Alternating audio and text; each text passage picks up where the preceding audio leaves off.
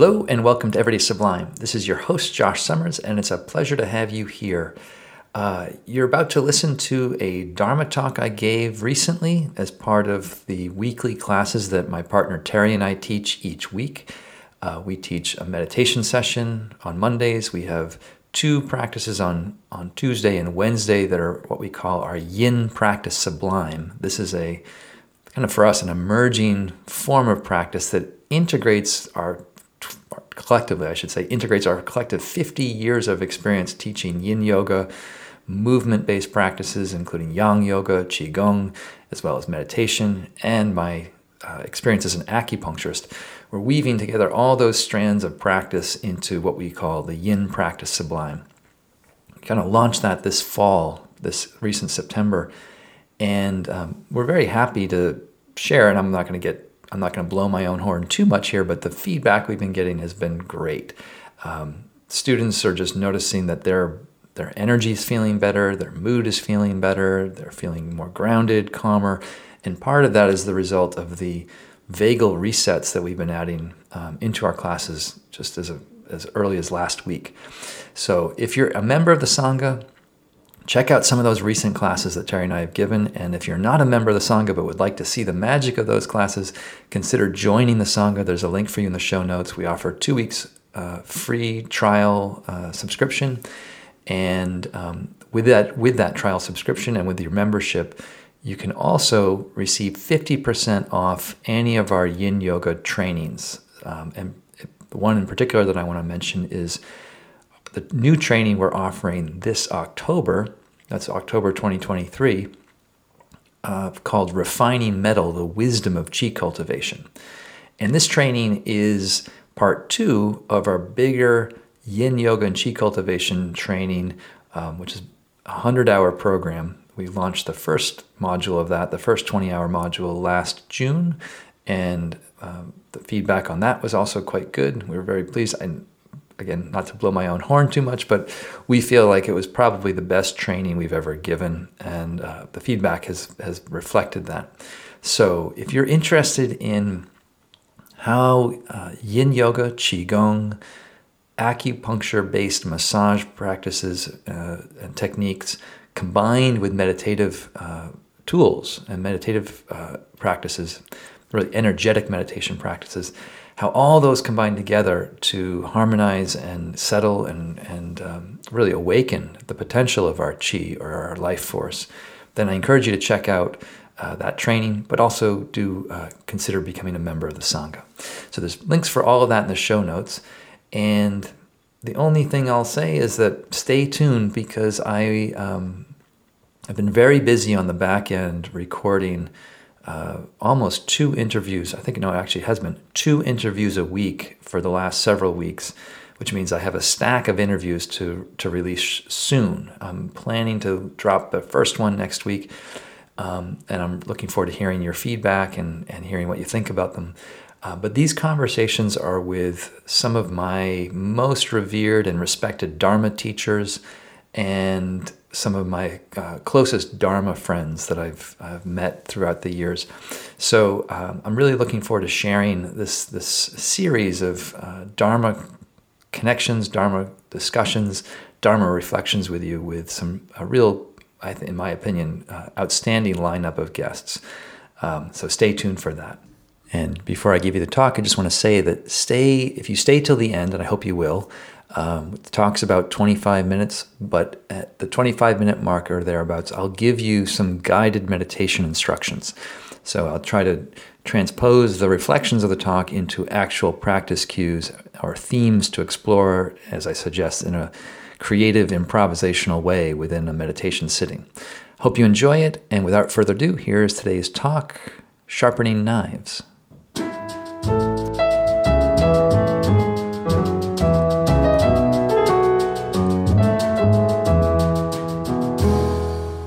For this practice, today's practice, I just want to offer a few reflections that in some ways I would frame more as tips or technical tips to explore and to play with.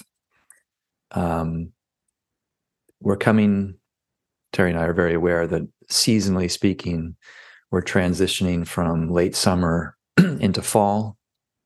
And in New England and in Maine, where we live, the trees are just about are beginning to change their color. And so we're very aware the air is getting cooler in the morning. And in this transition, I feel aligned with the theme, this kind of the spiritual theme of the fall that is spoken of within Chinese medicine, which is that this season and the element of the season, which is metal, is very strongly associated with the spiritual faculty or the spiritual capacity for wisdom. And we're offering a training in October, which is the second part of our chi cultivation program, called Refining Metal. And I wanted to just speak a little bit about that title. What does metal have to do with our wisdom? And so one of the things to speak to is that in terms of cultivating our energy, we're talking about what's in various traditions referred to as the subtle body. And subtle, just as its name implies, is not obvious. It's a finer level of experience. It's not as obvious. It's not as big or gross in terms of macro sensations.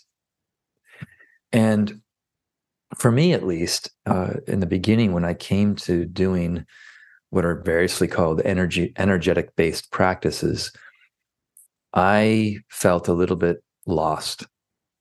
Personally, I felt like whether if I took a Tai Chi course or a class or a Qigong class, I was sort of like following along with the leader. But when I would reference and look into my own experience, I wasn't really sure what was happening or what I was meant to feel or what was going on even.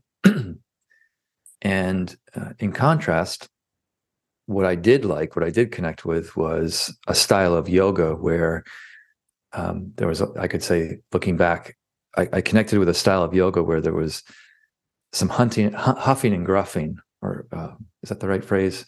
Like, just a lot of physical, strong effort applied. So I was like straining in stretches. And after I did these fairly physical-based, strong types of postures, I did feel a profound change in my energetic state. I felt very relaxed, at ease. And for a while, I would say it was only that big, active physical practice that brought me into any kind of connection with something subtler going on within myself. And so I felt like that was my only way in. I felt like that was my only doorway to experiencing the subtle body, or starting to appreciate the subtle impact on how a physical exercise impacts that perception of subtle energy, and also how that cultivation of subtle energy in turn influences and develops one's perception, one's consciousness of what's happening. And as I reflected on that last week, I think it was last week's in my yin class, I mentioned that here in Maine, one of my yogi jobs at home, Terry and I try to divvy up the household tasks. Although, since she's on the call, I have to acknowledge, I think she carries more of the weight than I do at times, or a lot of the time. But one of my household yogi jobs is to look after the knives and make sure the knives are sharpened. And I've become aware that I've been slacking on that duty for several months.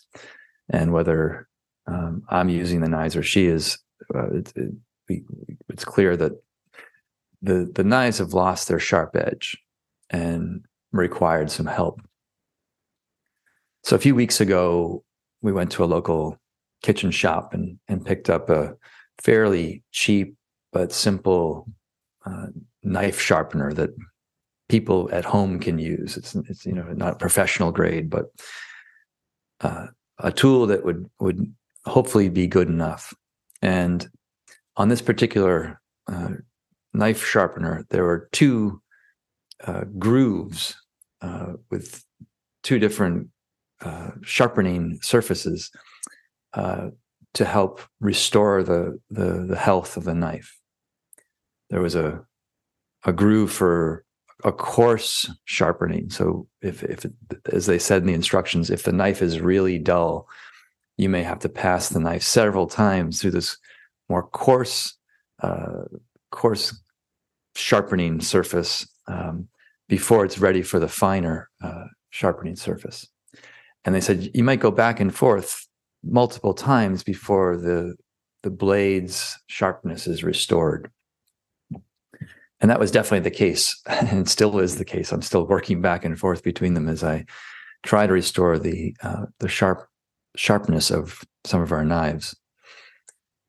But it got me thinking that that's not unlike aspects of our practice.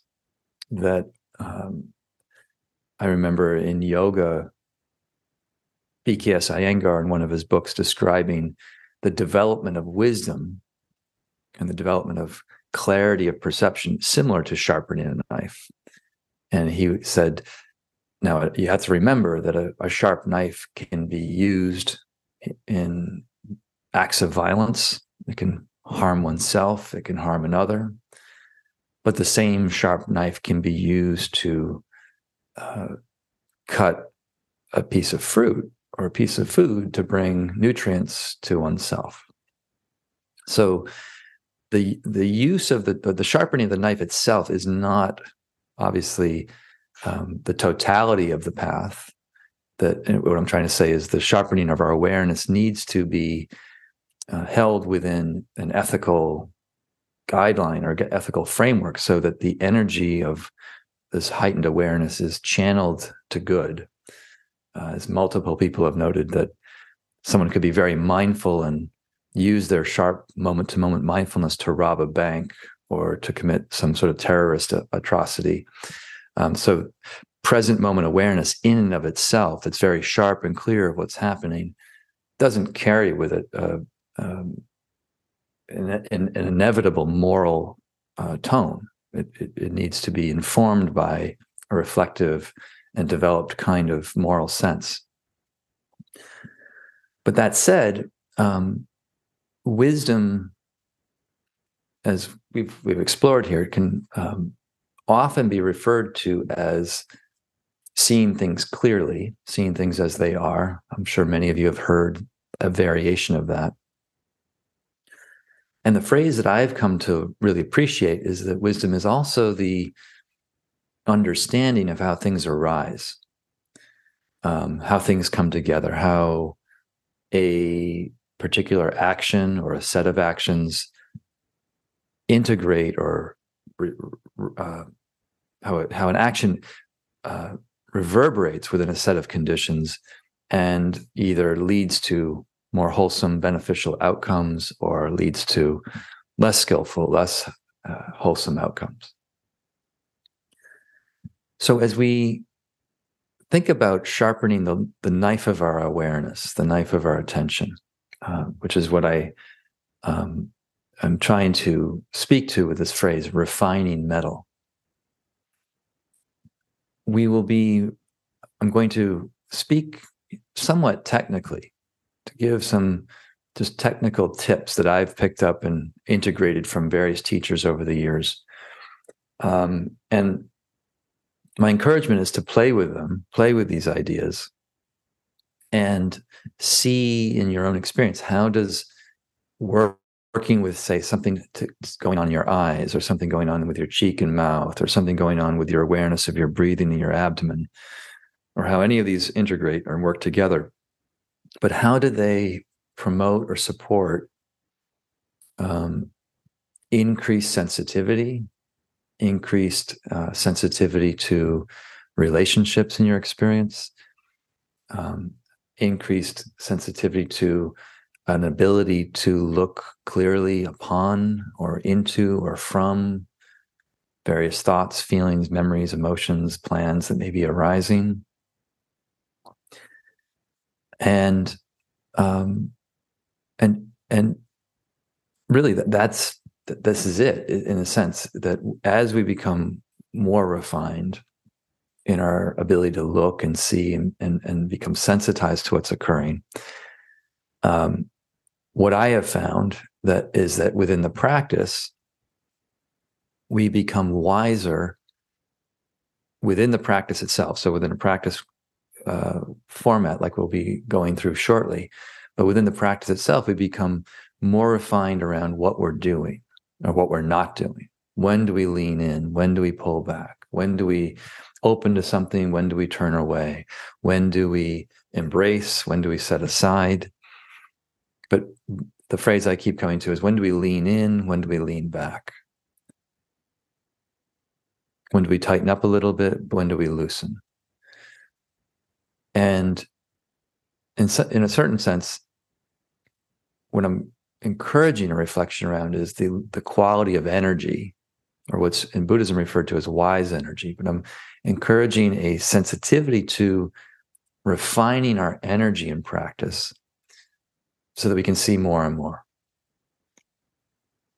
I came across a parable in a book on Buddhism by the American monk Bhikkhu Bodhi, where he was talking about the three aspects of wisdom in the Eightfold Path.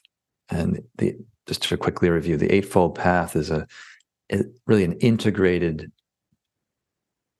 framework for how to cultivate compassion and wisdom in all areas of our life, whether it's our work, our actions, our speech, our relationship to ourself, our views, our intentions.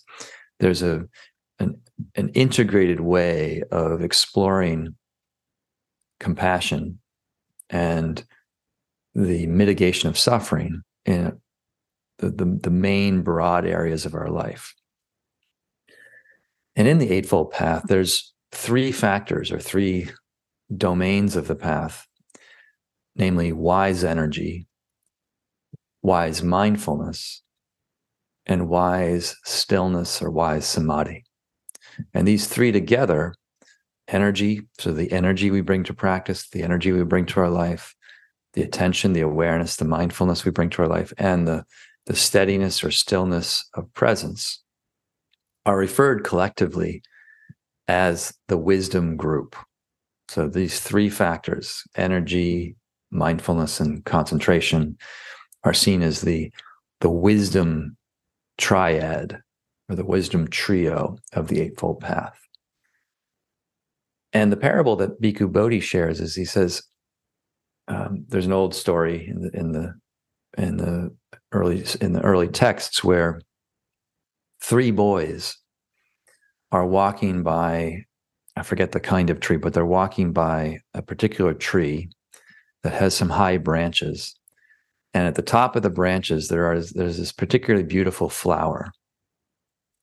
And the boys all, I'm embellishing here a little bit, but the boys all discuss amongst themselves and they say, I bet our mothers would really like those flowers on their centerpiece at their table at home. We should collect some of those flowers as a gesture of kindness and generosity for our mothers.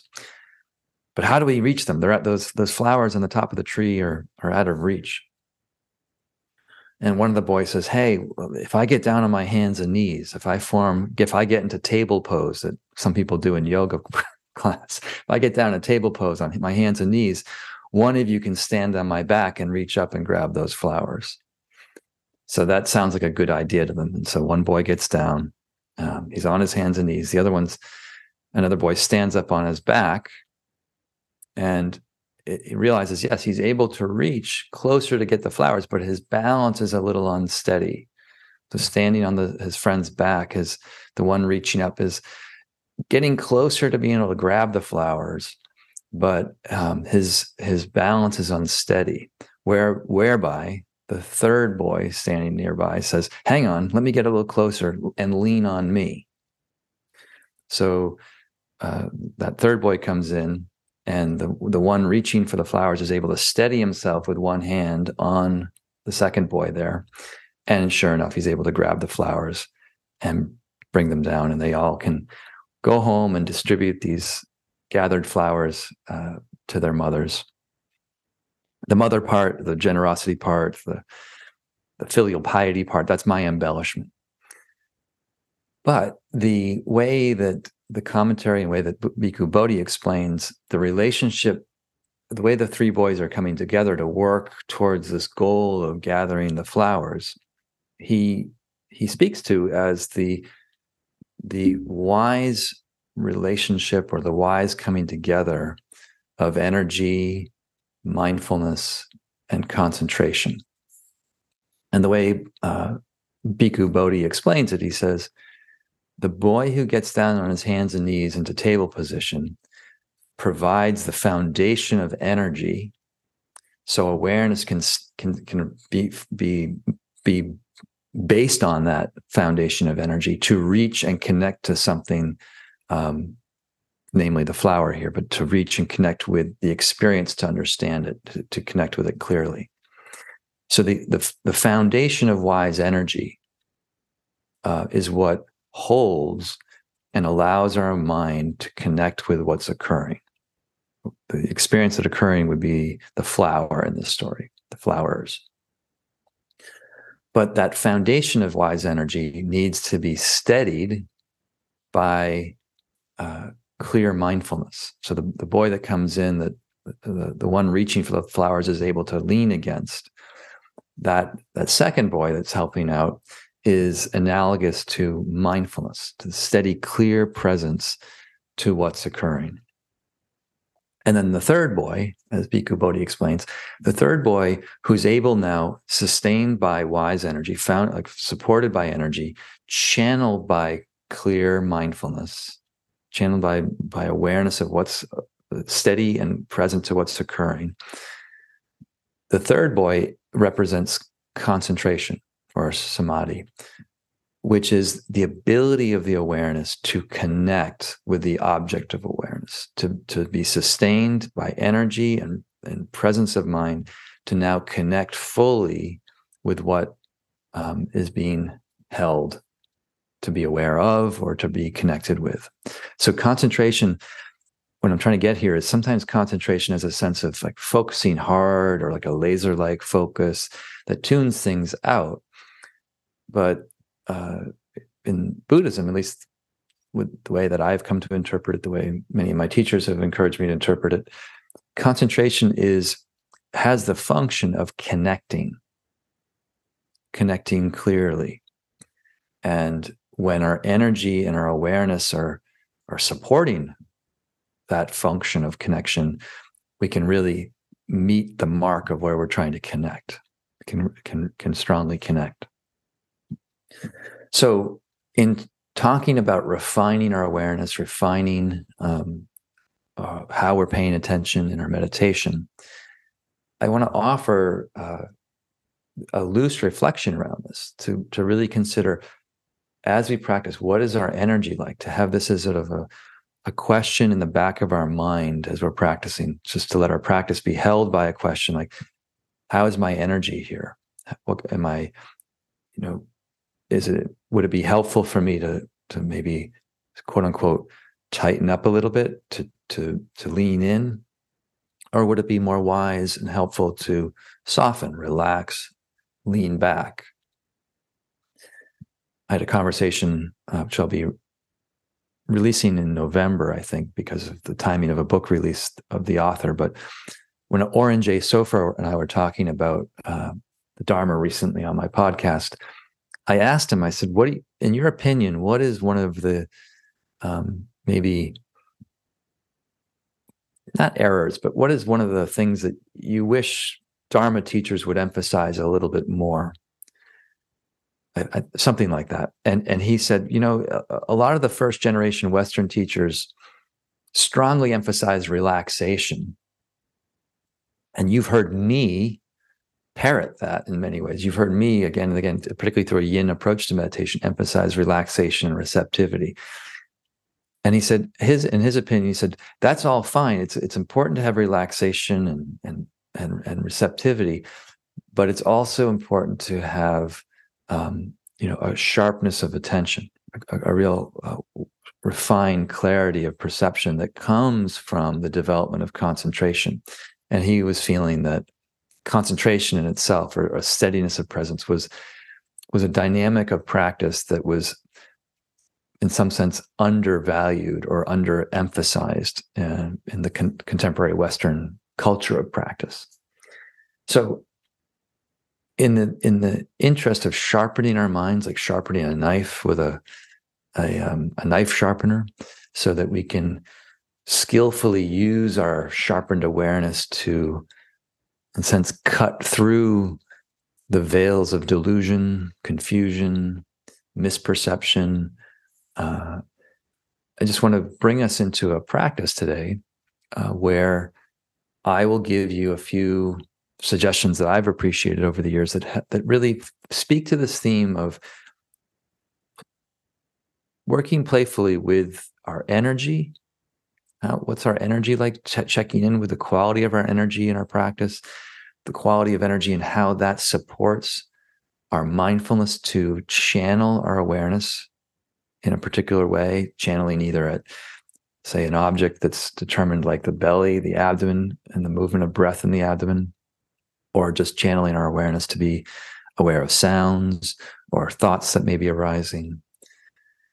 And to begin to appreciate how, when our energy and our awareness or mindfulness are gathered, that a certain quality, a certain kind of stability or steadiness of attention starts to become known.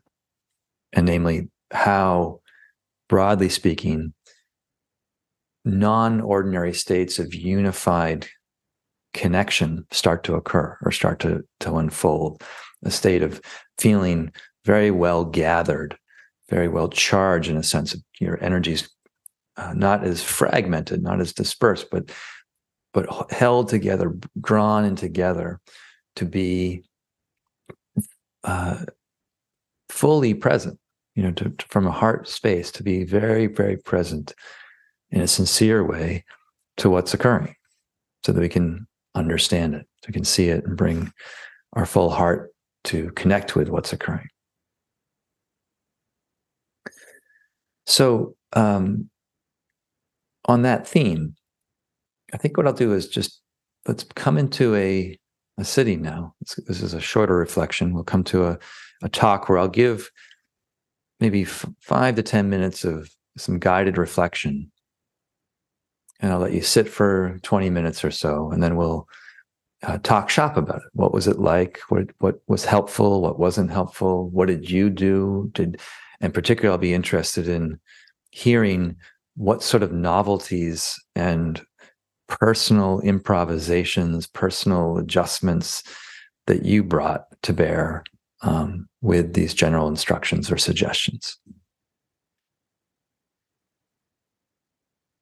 So, as we often will recommend, let yourself come to a comfortable seat. And this doesn't mean that the posture will always be comfortable or that you won't experience aches and tensions, say in the shoulders or neck.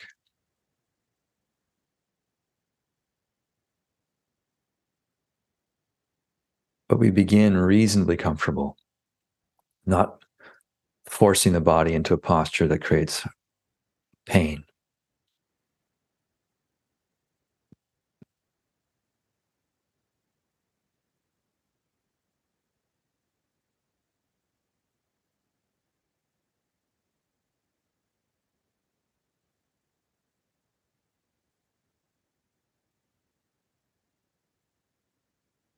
And then, because we're all in our own space, I just want to recommend, as a opening suggestion, but I want to recommend that you all take some breaths where, on the exhalation, you allow your voice to hum and send a very gentle hum, not a loud hum, but just a soft smooth hum into the chest, torso.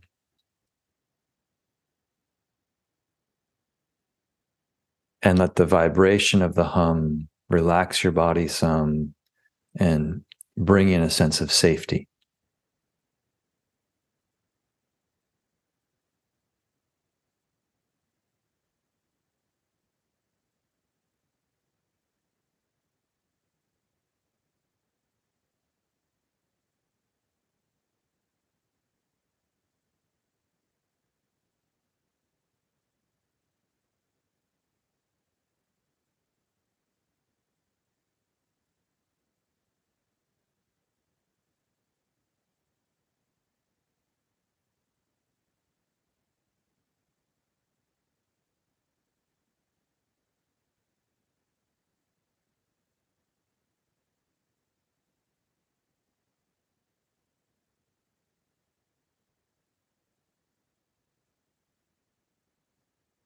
And now, as we move into some of the suggestions for the practice of gathering our energy, gathering our awareness, supporting steadiness of presence.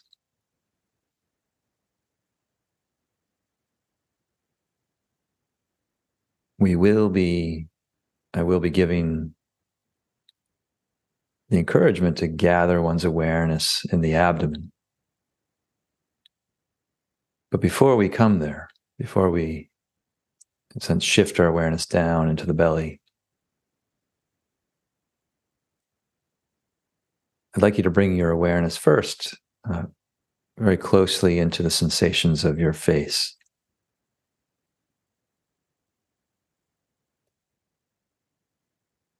And specifically to feel in and around the eyes.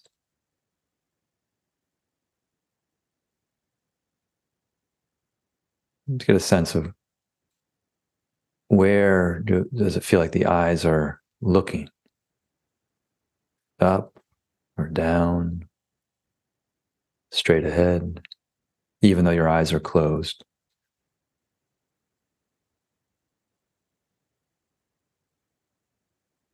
And from tuning into the directionality of the eyes, reflecting for a few moments on the tension or the relaxation held in different parts of the eyes. Sensing how things are in the inner corners, the outer corners, the surface of the eye, the back of the eye.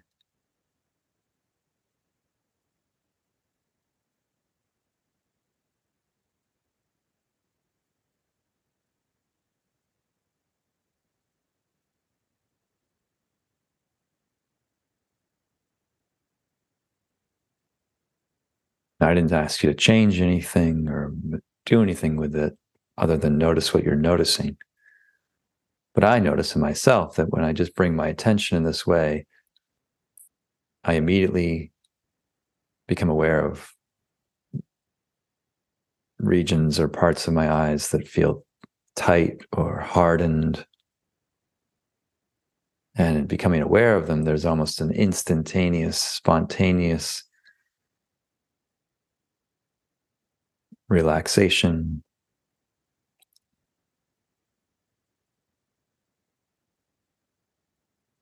loosening.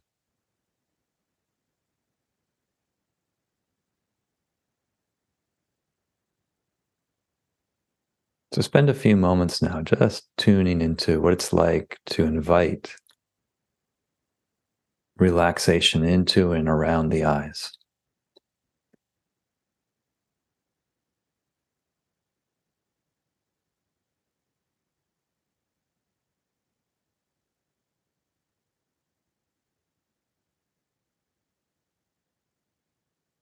And a phrase that I've heard that I like, that I think speaks nicely to this question of wise energy. What kind of energy are we gathering and channeling. But the phrase that I like is, particularly with the eyes, and then we'll explore it elsewhere, but the phrase touching, not touching.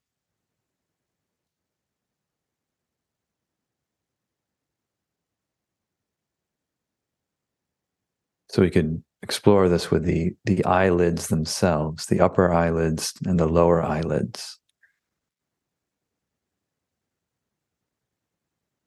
What is required to sense that the eyelids themselves are touching and not touching?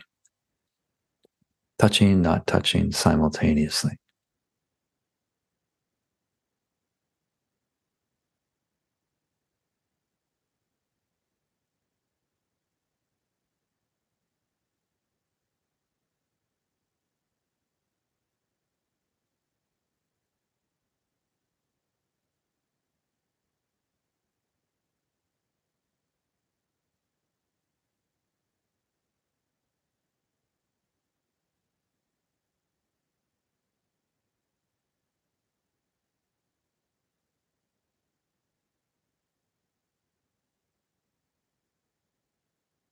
And in now refining awareness of the contact of the eyelids between themselves,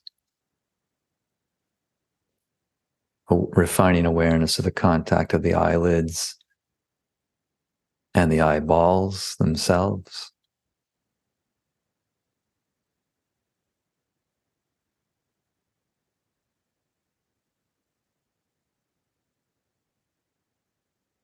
See if you can feel a relaxation from the eyes as they soften. Feel how that may cascade or flow over the face, through the cheek, into the jaw, maybe even into the neck and throat.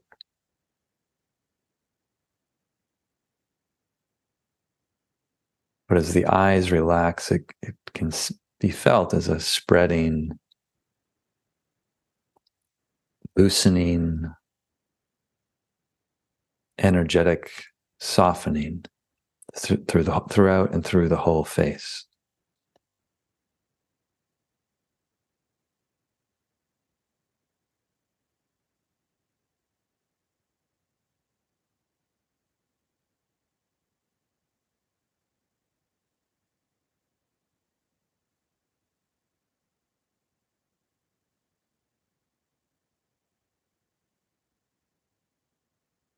And as you connect with that broader sense of relaxation through your face, the question of touching, not touching, may also be explored at the mouth, particularly at the lips.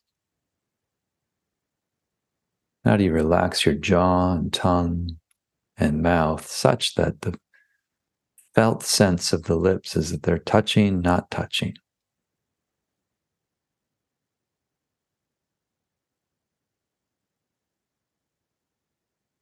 And as I ask that question, just notice, does the question itself refine your awareness of what is?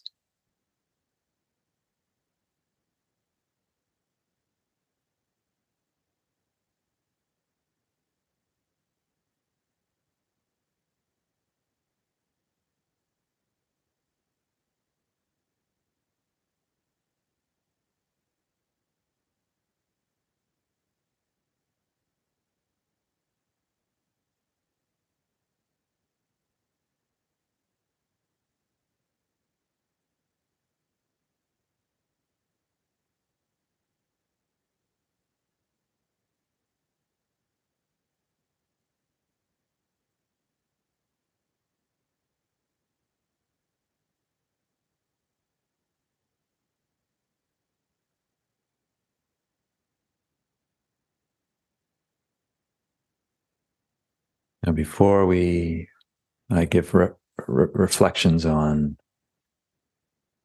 breathing and the element of air moving in the abdomen,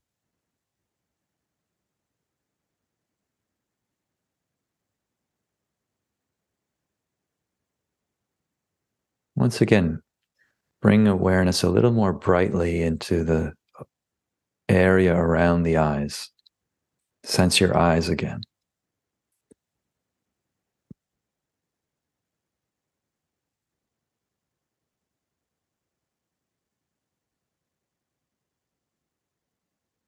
Invite relaxation throughout the eye, on both eyes.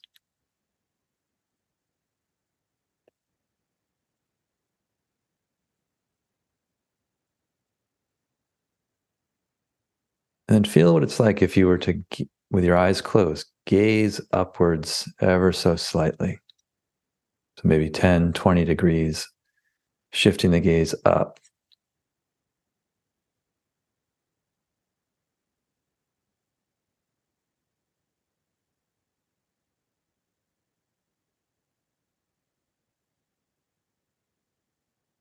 And from an upward gaze,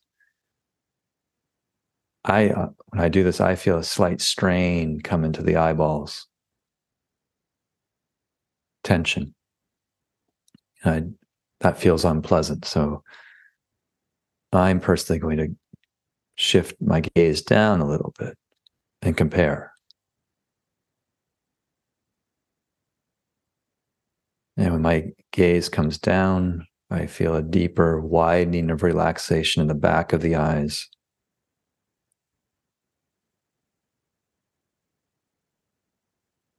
As though when the eyes come down, it's almost as though they rest on very soft, muscular pillows of comfort. As the eyes settle down, gaze down slightly. There's a soft relaxation and comfort that comes both to the front, sides, and back of the eyes. So what I want to encourage is feeling how it is for you. How can you rest your eyes so they feel relaxed, soft, comfortable?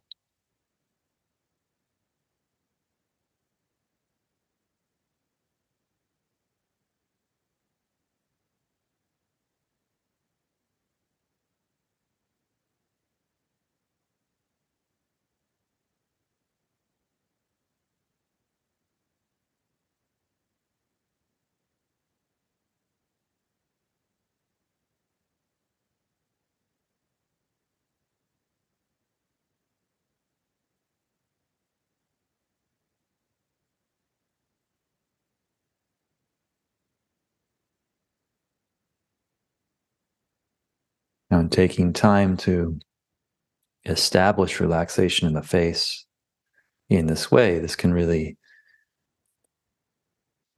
help discharge tension globally through the body. Start to invite releasing tension, releasing tightening, holding.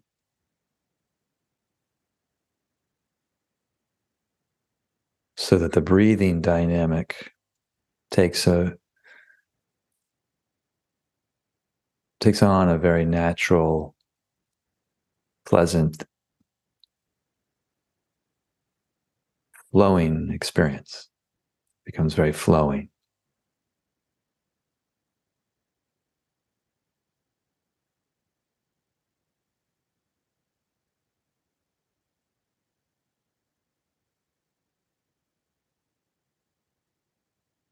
And building on an instruction from last week, I want to continue to suggest that as you establish awareness in the body, feel how you can collaborate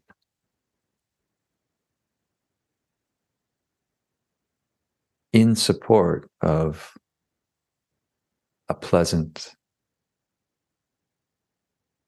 relaxed experience of breathing.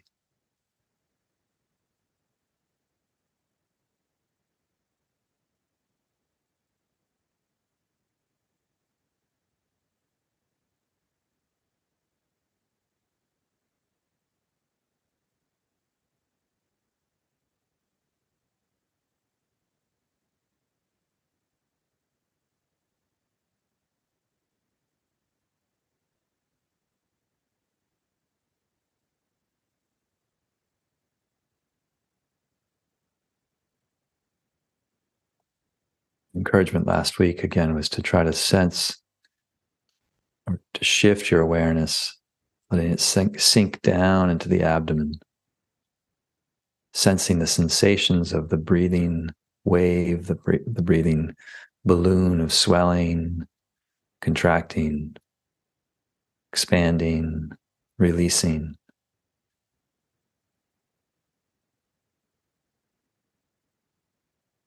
Experiencing this from within itself.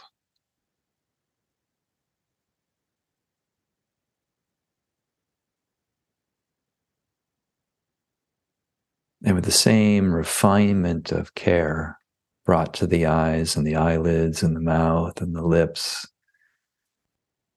the same refinement there brought now to the dynamic of breathing in, breathing out.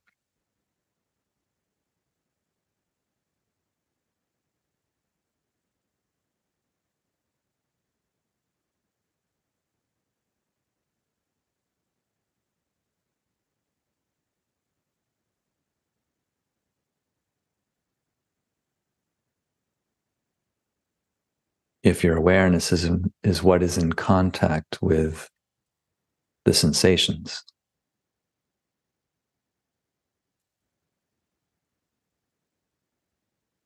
what's it mean for your awareness to touch, not touch? To be connected without pushing or squeezing, but just collaborating with serving your body, whatever texture, whatever depth, whatever speed or volume of breath brings an immediate sense of comfort.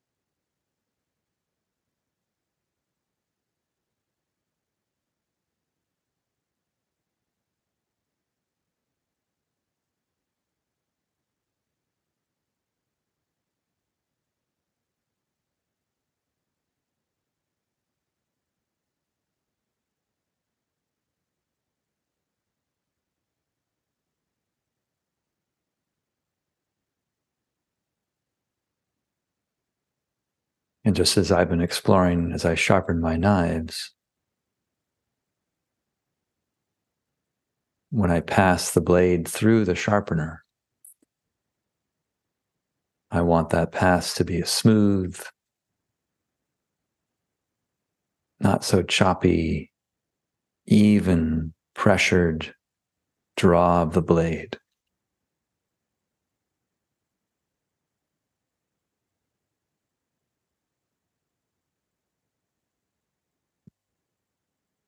And it doesn't do me any good to worry about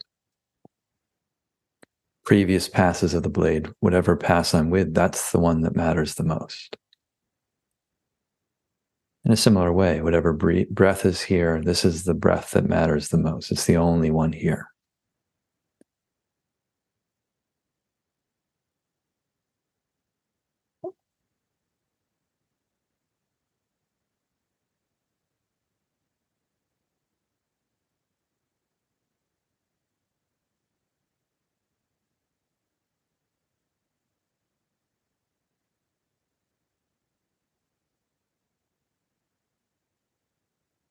Final remark that I'll give is these suggestions are not meant to be held tightly, meaning your awareness may, or I should say, your awareness will likely, like mine, move in all sorts of directions, coming back up to the face at times, going into thought for periods of time.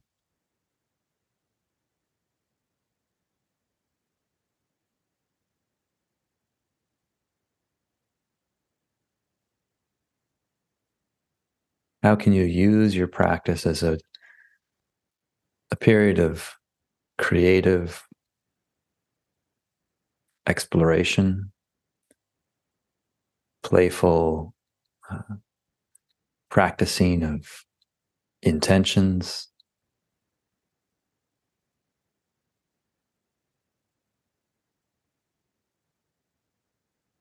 and see over time how comfortable, how pleasant can the body and breath breathing become? What can you do with the raw materials of your energy, your awareness, your body right now? Okay, I hope you enjoyed today's talk, and I hope, as always, the reflections stir some exploration and hopefully new discoveries in your own practice. The themes of today's talk actually really, if I think about it more, they really will, at least in my own experience, they really support the development of samadhi. So whether it's the way of sensing the energetic movement of the breathing in the hara, or it's the positionality of the eyes, or a combination thereof, or just a different sense of the energy that comes from exploring practice this way, I hope it supports your access and experience of a real nourishing stillness and calm within. And I just want to say that I think that is so important now, given all the really inflammatory conditions of the world, whether it's at the level of climate change, political breakdown, political dysfunction, malfunction, war, poverty, classism, racism, whatever it is, there's a lot of soreness or dukkha in our collective spaces. And the samadhi that I'm talking about doesn't deny or ignore those. It hopefully, in my opinion, or the way I'm framing it, the samadhi helps nourish and restore our spirit so that we're able to engage from a wholehearted position of care and compassion. That's the idea of the path.